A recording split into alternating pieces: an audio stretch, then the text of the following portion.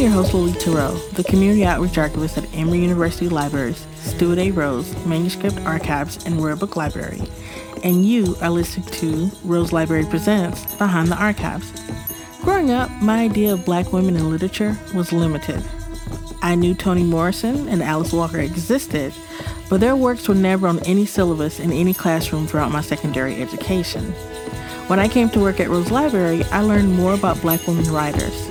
Not just that they existed, but that they were not a monolith, that my literary education was really lacking. However, what I like about this archive and many archives across the country is that we are able to connect students to these women's legacies so that they are no longer hidden. And on this episode, we get to talk to someone who is working to make sure more Black women are discovered.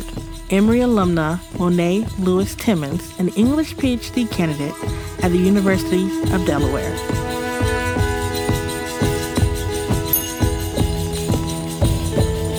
My name is Monet Lewis Timmons. I am originally from the Bay Area, California. I'm also an Emory alumna. I graduated in 2018. I double majored in English and African American Studies, and I am currently a fourth-year PhD student at the University of Delaware. Well, thank you for this interview that you're giving us today. Thank you for having me. Yeah, I'm excited. I want to talk about your area of study and what brings you back to Emory. That's a really great question. And it's amazing how when I think about my academic and personal journey, it always comes full circle. So right now as a PhD student, I'm studying 19th and 20th century Black women's literature and archives with a particular focus on the genealogical formation of Black women's archives. So what that looks like is, what does it mean to form your own archive as a Black woman? And then what does it mean for another Black woman to take up that archive? And so I'm doing that by looking at a Black woman figure from the late 19th and early 20th century named Alice Dunbar Nelson. And the name Dunbar may sound familiar because she was the first wife of poet Paul Laurence Dunbar. However, I like to look at her beyond that status. And I like to look at her activism, her role as an educator and journalist, and the impact that she had on the Wilmington, Delaware community in the early 20th century. So I look at her personal archive and what it meant for her to form her archive as a Black woman during this period, but I also look at her niece, Pauline Young's role in taking up that archive after her aunt's passing in 1935. So like her aunt, Pauline Young was an educator, an activist, a trained librarian, a historian, and she really took it upon herself after her aunt's passing to maintain and preserve this collection for decades. And she has this years-long journey of trying to donate her aunt's papers to different repositories and institutions. And she eventually sells the papers to the University of Delaware, with some of those papers also at Clark Atlanta University. So I think studying this genealogical lineage of Black women's archives has really just informed not only the content of the archives and Black women's literature overall, but just what this formation and this practice means as a longer tradition in Black women's history. What is the importance of having Black women in the archive? Yeah, that's a really great question. And I think that that's something that we grapple with not only as researchers and scholars, but just as people living our daily lives, especially as Black people. For so long, we've been taught that our history is either irrelevant or it doesn't matter, or we're not taught anything about our history or ourselves. And that can do a lot for your own self-worth and self-esteem growing up. And so being able to see these women represented, not only just for themselves, but as themselves, right? So like knowing that they were active within this practice, it informs not only the public history and public memory of Black women's archives, but it also shows that we've always had a place in history and we've always been thinking about ourselves and future generations. And so when I think about the importance of Black women's archives, I think it gives us a space to imagine not only a reconstructed past, but a reconstructed future as well, knowing that we can still exist within the future. I like that. I'm going to geek out for a moment here, and I'm going to mention Hamilton and that song called Burn, where Eliza says, "I'm erasing myself from the narrative." Right. But in essence, she preserved Hamilton's narrative by creating an archive for him. And we know a lot about Hamilton more so because of the items. Now, of course, she's not an African American woman, but she's a woman preserving that heritage of her husband. And I'm curious, what are your thoughts on, as women, and especially Black women in the archive, who's collecting their narrative, and are some of those narratives being centered more around their husbands' lives than theirs? Yeah. And I'm really happy that you brought up that example too of Hamilton, because we see so many times of the papers and the collections that we have of these important male figures are usually because of the woman in their lives, right? Right. Yeah. It's usually the woman having to keep these records, to organize them, to find places to donate them to. So it's a different type of labor, right? It's an emotional labor. It's a labor of love. But a lot of times this labor is erased from the finding aids or from the archival history within itself. I think when we're thinking about Black women collecting their own archives or even choosing to erase their own archives, there is some type of power and control in that practice that isn't talked about enough. And I think that more credit has to be given to the woman in these male figures' lives and even in their own lives when we think about how these archives came to be. Absolutely. A lot of times in the past, archives only had the name of the male, right? Yes. And they did not include their wives. And now, as a way to rectify that, we're putting more of that emphasis on both, because, like you said, a lot of times those histories also includes the wives, their lives, their impact. Her life was also valuable in the stuff that you did. I had met someone once who was married to someone who we had their papers, and she said something very important of like, yes, my husband did these amazing things, but I was also doing great things as well. And that struck me, right? Yeah. And so when I think about Black women in the archive and thinking about, I've worked at 2 archives now, and it's something that I've seen more here than anywhere, that there are more Black women in the archives, but I have learned more about history and Black women in the archives than I've ever in a history book. And it's fascinating to me, like, what drew you to this role, like this idea of like, I really want to study more about this. Just to even go back to your point, just being able to use the archives to learn these histories that you're not being taught either in class or at home. And I think that was something that I've always been aware of, even as a child, growing up in public schools, not really being taught the history that was relevant to my identity. And my mother actually took it upon herself to teach my sisters and I alternative histories, Black history.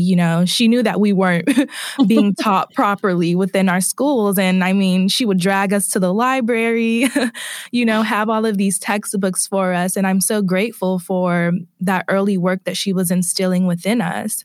So I would say it started there, but I solidified this passion really during my undergraduate career here at Emory. And it was during my sophomore year taking a class with Dr. Nagayati Warren on Alice Walker's novels that I really began to have this passion for archival research. So part of that class was going into the archives here at the Rose Library and using the Alice Walker papers to create our own seminar paper, our final essay. And while I had been familiar with Alice Walker's novels, The Color Purple, Meridian, The Third Life of Grange Copeland, it was when I entered the archives and sat with her papers and her journals and photographs and scrapbooks where I had such a greater appreciation for her as a novelist and a poet because I was able to see a different side of her. That's really when I knew that this is what I wanted to do. And I was able to see her activism. I was able to see her role as a mother, as a lover and a friend, and her connections with other Black women writers. And it really felt empowering to see another side of a novelist that I grew to love. But I think her papers allowed me to learn something that you don't always get through reading someone's literature. Couldn't agree more. Like, that's the thing that I always emphasize when I do community outreach, especially through either K through 12 or community groups, or just like we're doing right now in the podcast, right? Yeah. Like, when you have someone on a pedestal, they're not human. They're not, they don't make mistakes, right? Everything is perfect, but life is not perfect. Right. Life is not black and white. There are gray areas, but holistically looking at someone in the archive, you can see the value. Like, you can put yourself in, you can put things into perspective, right? Like, it's never a yes or no. Right. Exactly. It's more information, it's more engagement, and it makes that person more real, more honest, right? Yeah. How you encounter them. Yeah, you definitely see that they are complicated figures, just like the rest of us.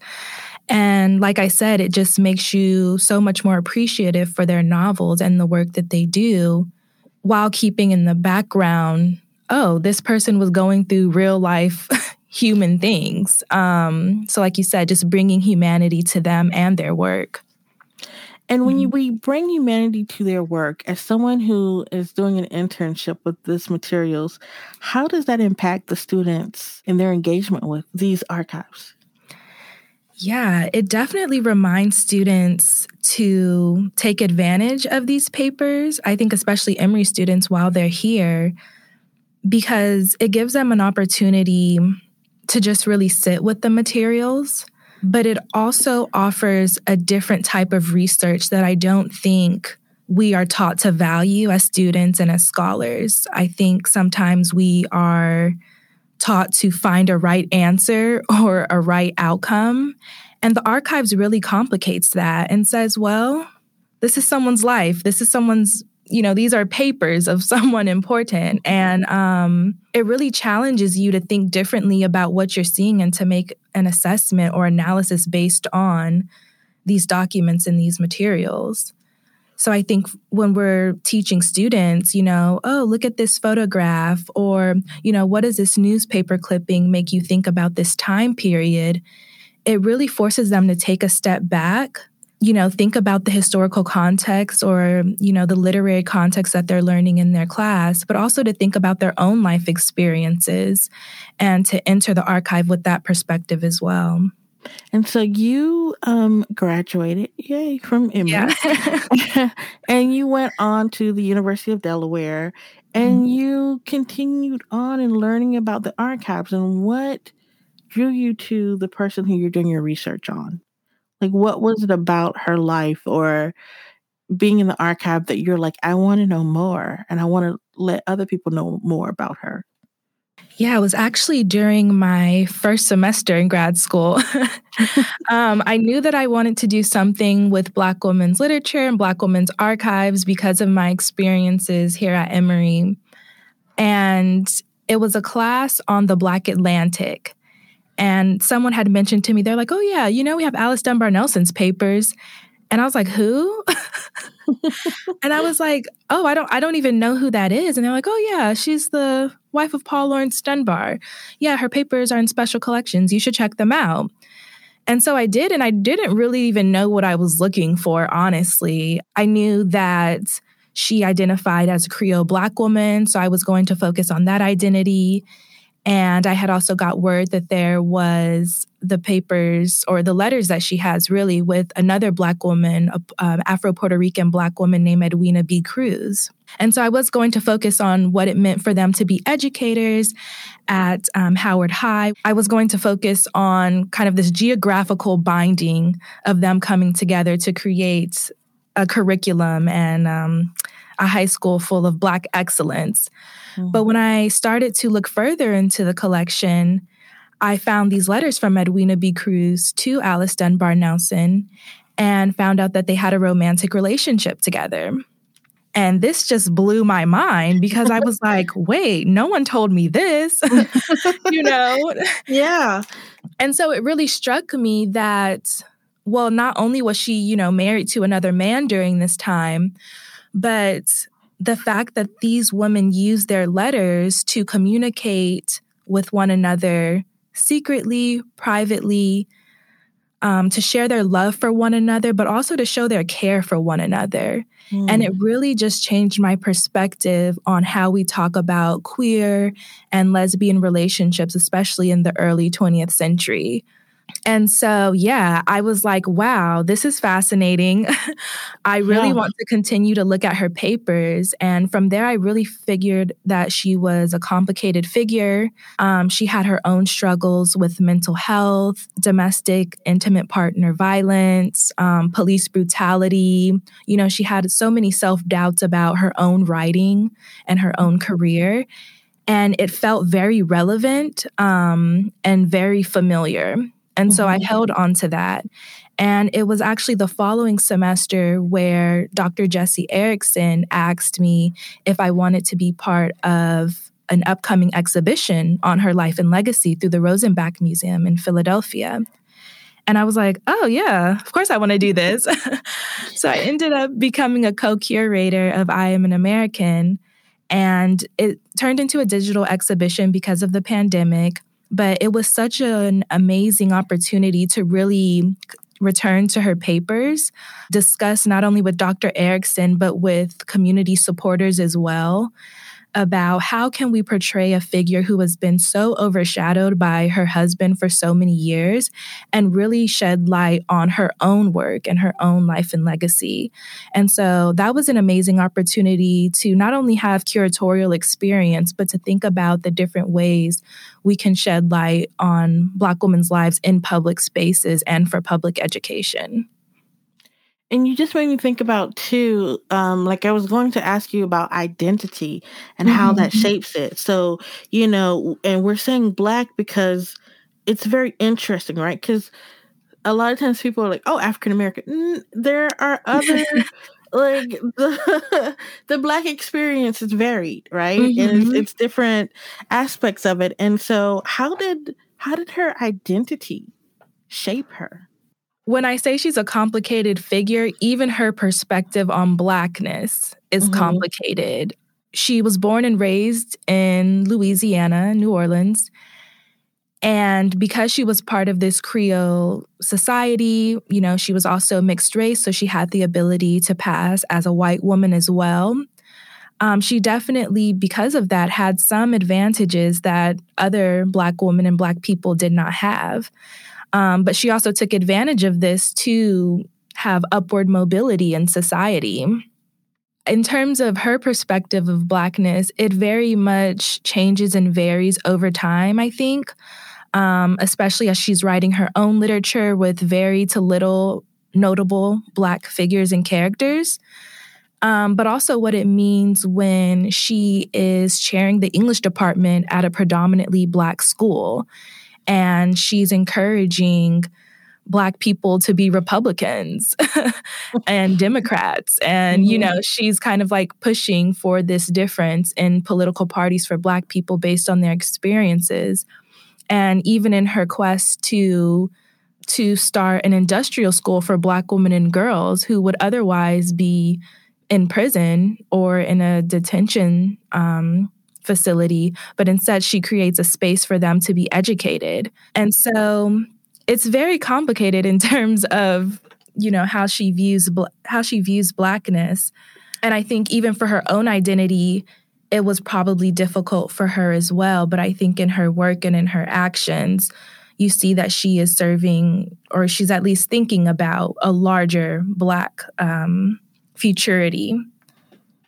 And that's very cool because even thinking about when you're talking about the Republican and Democratic parties where their philosophies have changed. Like Mm-hmm. the party of Lincoln is not the same party as it was, because time changes things. Time changes your perspective. It introduces you to other people who can either validate or challenge who you think you are. And it Mm-hmm. sounds like she's one of those people who were a part of history and letting, instead of history being, directing her life, it sounds like she was the one directing history. Exactly. Yes. And so many people forget that about her as well. She started anti-lynching campaigns in Wilmington. She is probably one of the most important figures in the women's suffrage movement, but then that gets overshadowed by white women's suffrage movement. So, yeah, it really is the archive that tells you these parts of her and her life, but also how her work impacted the lives of others and history overall that I think we often forget about. And that's a valid point, because, when we're talking about Black women archives, it doesn't mean that you just have to be Black Right. to research it. Black Yeah. history is American history. Yes. Every underrepresented group in the archive has an impact. Their archives are just not in there. And I think it's such valuable work that you're doing, that you're not only helping to shine a light on these different archives and these different women, but you're validating history. Mm-hmm. You're putting that perspective on it that I wish I had known. Again, like half of the stuff I've learned, like what you're telling me now, I'm like, this is interesting. She was part of this movement, and Yeah. it's a shame that, and I know it's so much history that happens, but it's such a shame that so much stuff is erased just by silence alone. Yeah. That's such a big impact on realizing that so many other people besides the same old people were actually instigating history, instigating Mm-hmm. change. The civil rights movement was a movement in the 60s, but that movement had been going on Yes. for centuries before that. I mean, like every person who played a role in it, this didn't live in the 60s. They were doing what you were saying she was doing. Mm-hmm. Like that impact, and they're living their lives, and they have different perspectives, right? That it's not a monolith. This idea that change happens overnight, well, it happens over several nights, several decades. It's not something that's fluid, Sometimes you look at the histories of certain places and you're like, wow, how could they overcome that? And it sounds like these archives are one of the ways that they're showing how they did overcome, or how they set into motion other actions that helped others to overcome. Exactly. And I really enjoy your point about how these archives show that Blackness is not monolithic. And I think that that has been one of my biggest takeaways in looking at different Black women writers' archives, is that they don't always agree on terms feminism and womanism or how to identify themselves. Like, it is very dependent on the time period that they're living in, where they're living, who they're engaging with. And so I think reminding myself to have to consider that is that I can't always project my 21st century, mindset onto these women's lives, because they were living in a completely different time. Yes, we do still see the same iterations of racism and sexism and oppression and classism. They were also responding to different factors. And so I think when I am looking at these archives, I do have to remind myself of that, while at the same time making connections to everything that is going on today. So as you're moving forward in your career and you're doing your internship here, and you're moving forward in your PhD program, how will this affect the future for you? Like, how will this help you with your students or your engagement in your research? This semester has been amazing in reminding me that my path doesn't have to look like a traditional PhD student's, right? Mm-hmm. So having the opportunity to do work, here at the Rose Library to process the papers of a Black woman writer like J.J. Phillips, to be able to create a course design to teach students about the archives. It has really made me rethink pedagogy, but also public humanities. Mm-hmm.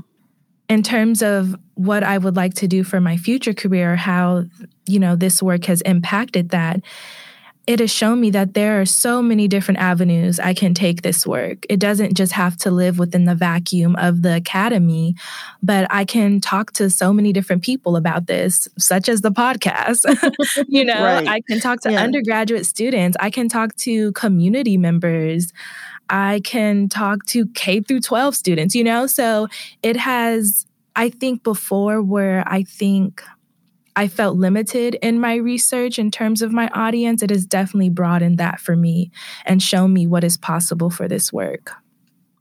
And have you come across any collections that have intrigued you?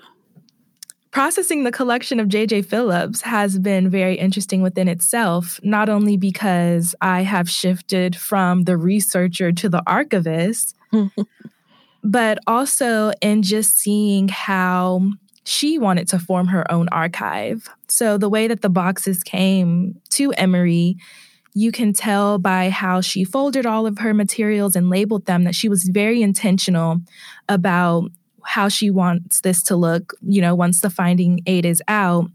But it also just reminds me of the care and organization that Black women have always put into their own work in defining themselves and not letting others define them.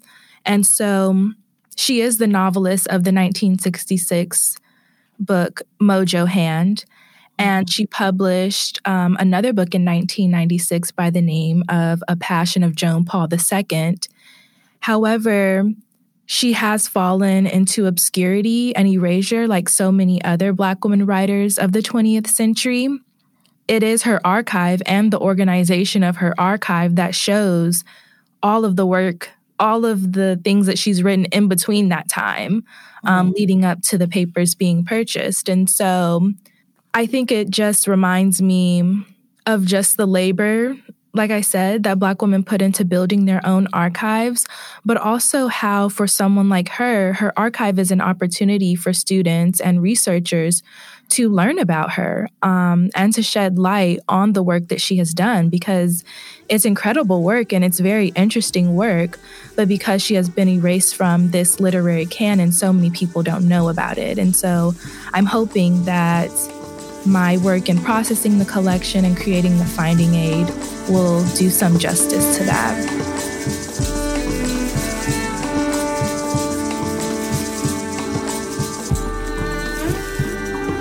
Behind the Archives is produced by Lolita Rowe, Nick Twimlow, and Jacob Chisenhall, who is our editor. Music created by Sister Sai.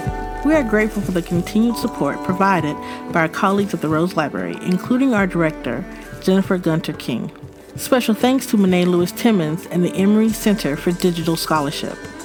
For more information about Rose Library and our other podcast series, please visit us at rose.library.emory.edu. Follow us on Rose Library's Instagram and other social media, and please share with your friends. You can find Behind the Archives on all your favorite podcast feeds. Join us next month for the first of a 2-episode exploration of the rich artistic lives of husband and wife Jeffrey Holder and Carmen de Lavallade, as told by their son, Leo Holder, and the letters and audio found in their archive, which is held at Rose Library.